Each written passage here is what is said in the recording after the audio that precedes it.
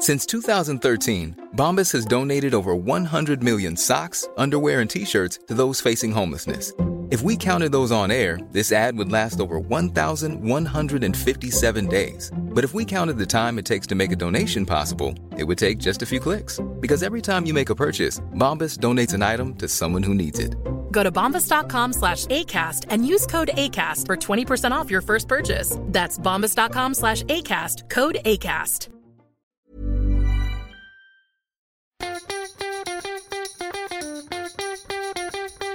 From Barangaroo Studios, the AusBiz COB is the key stuff you need to know about the day in business and finance.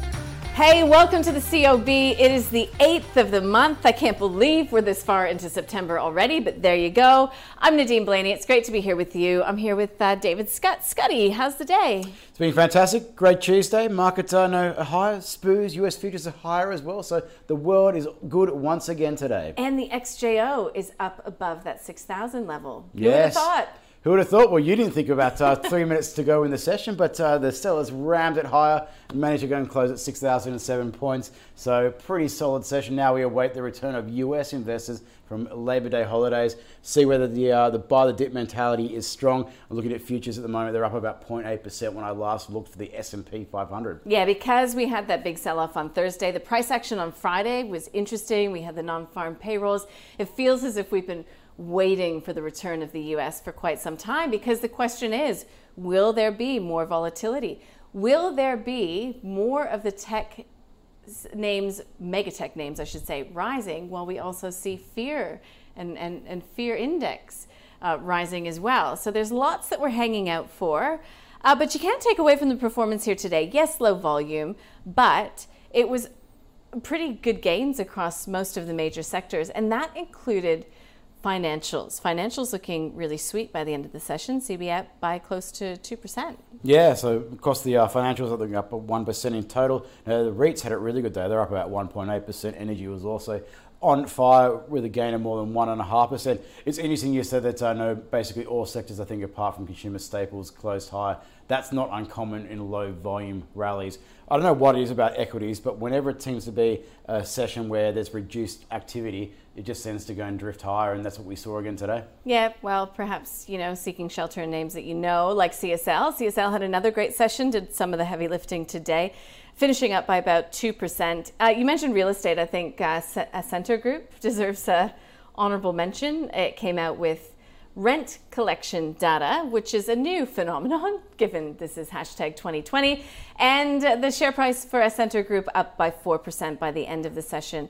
It's all coming down to, I guess, the negotiations with some of its retail clients and also the quality of the portfolio that it holds. Exactly right. And I'm keen to go know whether any of those lease agreements are being renegotiated. There's a few fine print details that weren't contained in that announcement. Sims Metals was one of the best performers. It was up by about 8%. I'm not sure if there was any news associated with it. If there was, I didn't see it. That's a mea culpa. Maybe a broker up. Yeah, okay. JB Hi-Fi was down by about 3.4%. So we did see a bit of pressure coming in through some of these consumer discretionary names today, potentially because we had consumer confidence data, we had credit card data, we had payroll data, and we had the NAB business survey out today as well. Where shall we start? There's too many. Where are we just going to start today? Let's start with the NAB business survey. It's the employment read in there that's concerning, because really, when it comes down to the pace of this recovery, Scotty, it's going to be all about the jobs. Yeah, it was horrible. And historic tendencies, and if you go and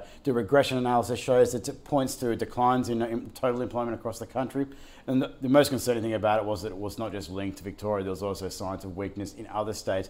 Another thing that stuck out for me from the business survey was forward orders, a lead indicator for both investment in humans, investment in CapEx was very, very weak as well. So not some great signs moving forward, but it has to be said, it's only a sentiment survey. It's not actual economic activity. This is true, and the same goes for the ANZ Consumer Confidence Report. I spoke with David Plank, who's head of Australian economics at ANZ. He said, look, he was surprised by the strength in the read, considering we did have that headline GDP that screamed recession last week. And, worthwhile keeping in mind it doesn't encompass what happened in Victoria over the weekend with the extended lockdown and the plan, the roadmap, as it's called, out of restrictions.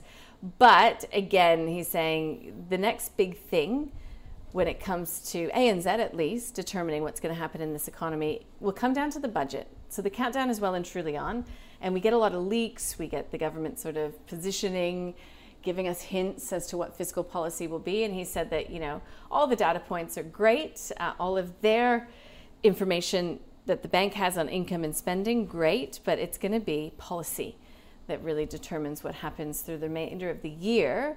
And they think that the government will choose to put money in pockets of low to middle income earners in the first case, but that there will be spending and big spending when it comes to growth projects going forward. So my point is, Scuddy, I think budget is going to be coming out of our lips a lot in the weeks to come.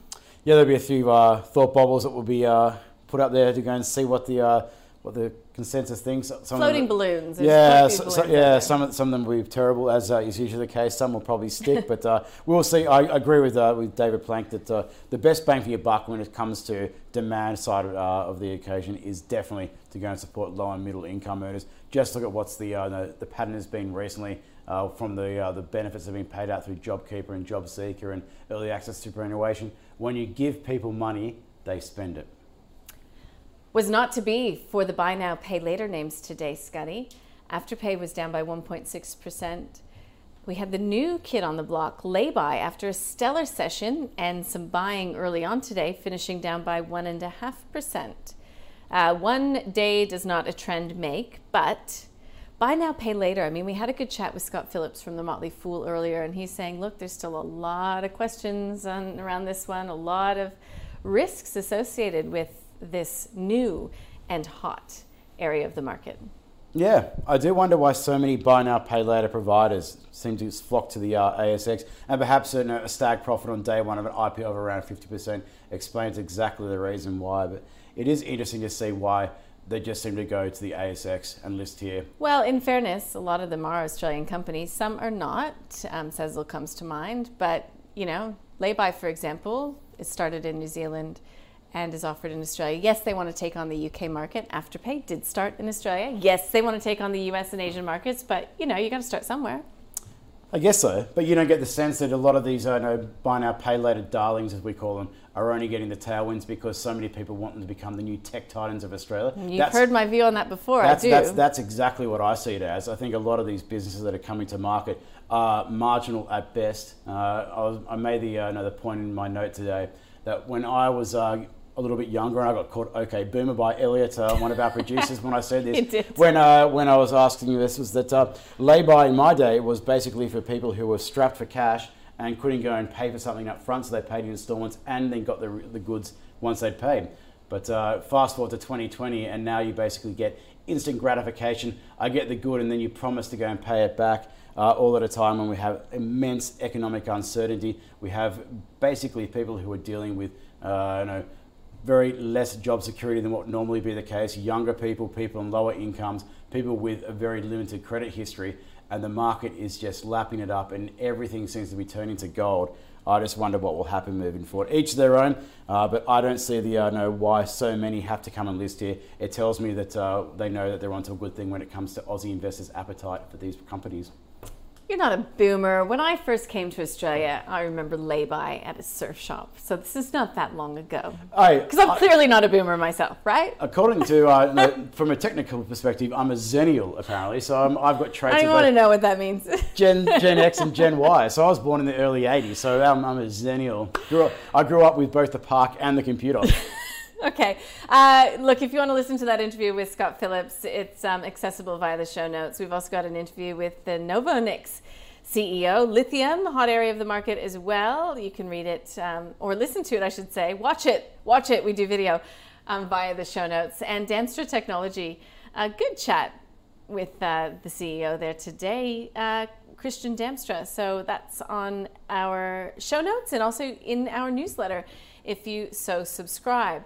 What have we not talked about? Let's talk about the stock of the day, shall we? So there was a real theme emerging today about the reopening thematic with all of these vaccines, with the US President Donald Trump talking about, potentially having a vaccine done before the election. We'll see if that happens.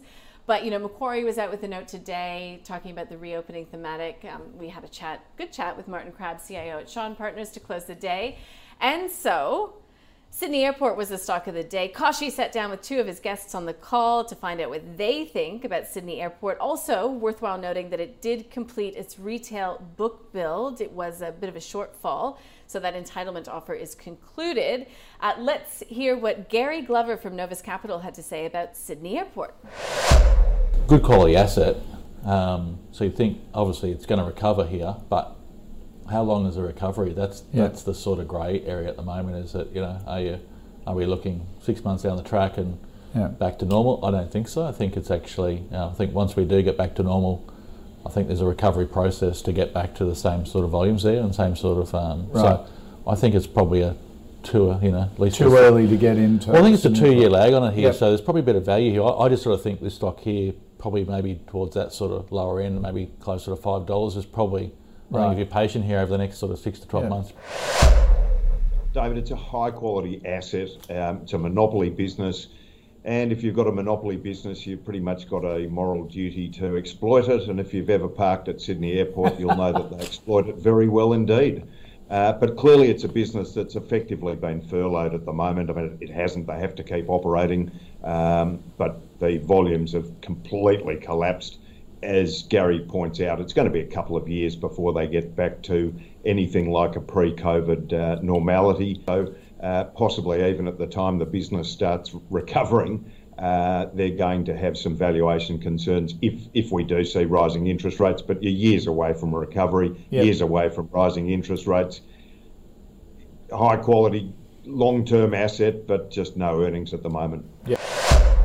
So that's James Rosenberg from EL&C Value finishing the thoughts there on Sydney Airport. It finished down by 3% on a day that we saw some of those other travel-related stocks doing quite well. So Qantas was up by 3.7%, and I'm not drawing a line necessarily between the two. Webjet as well was one of the better performers today. So optimism abounds about the reopening. Neither of our two guests liked Sydney Airport though at these levels, so that to me is a short in our long-short hypothetical fund. So we're going to add that to the list. Done. Okay. Tomorrow we've got the Westpac Consumer Confidence monthly read. What will you be looking for in that? Hard to really. 2 words.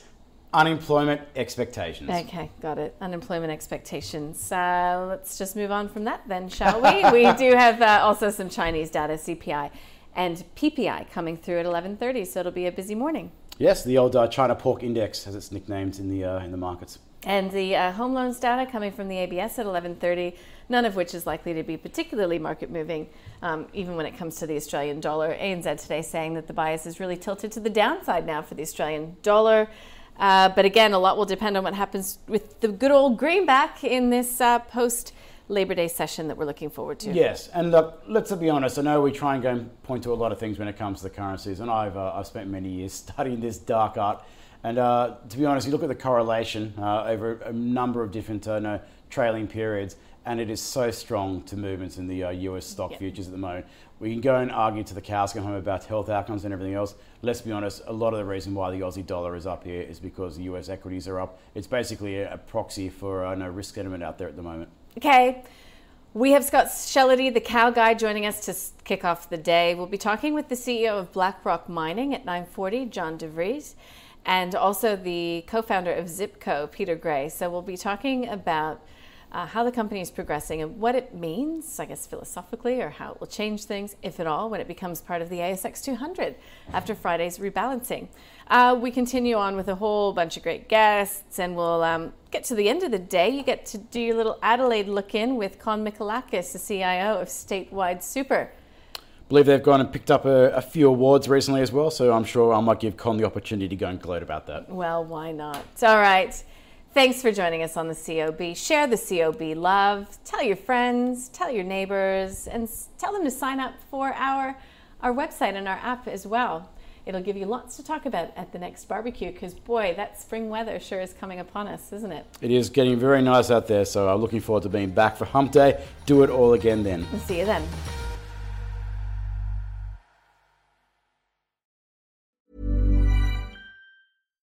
When you make decisions for your company, you look for the no-brainers. And if you have a lot of mailing to do, Stamps.com is the ultimate no-brainer. It streamlines your processes to make your business more efficient, which makes you less busy.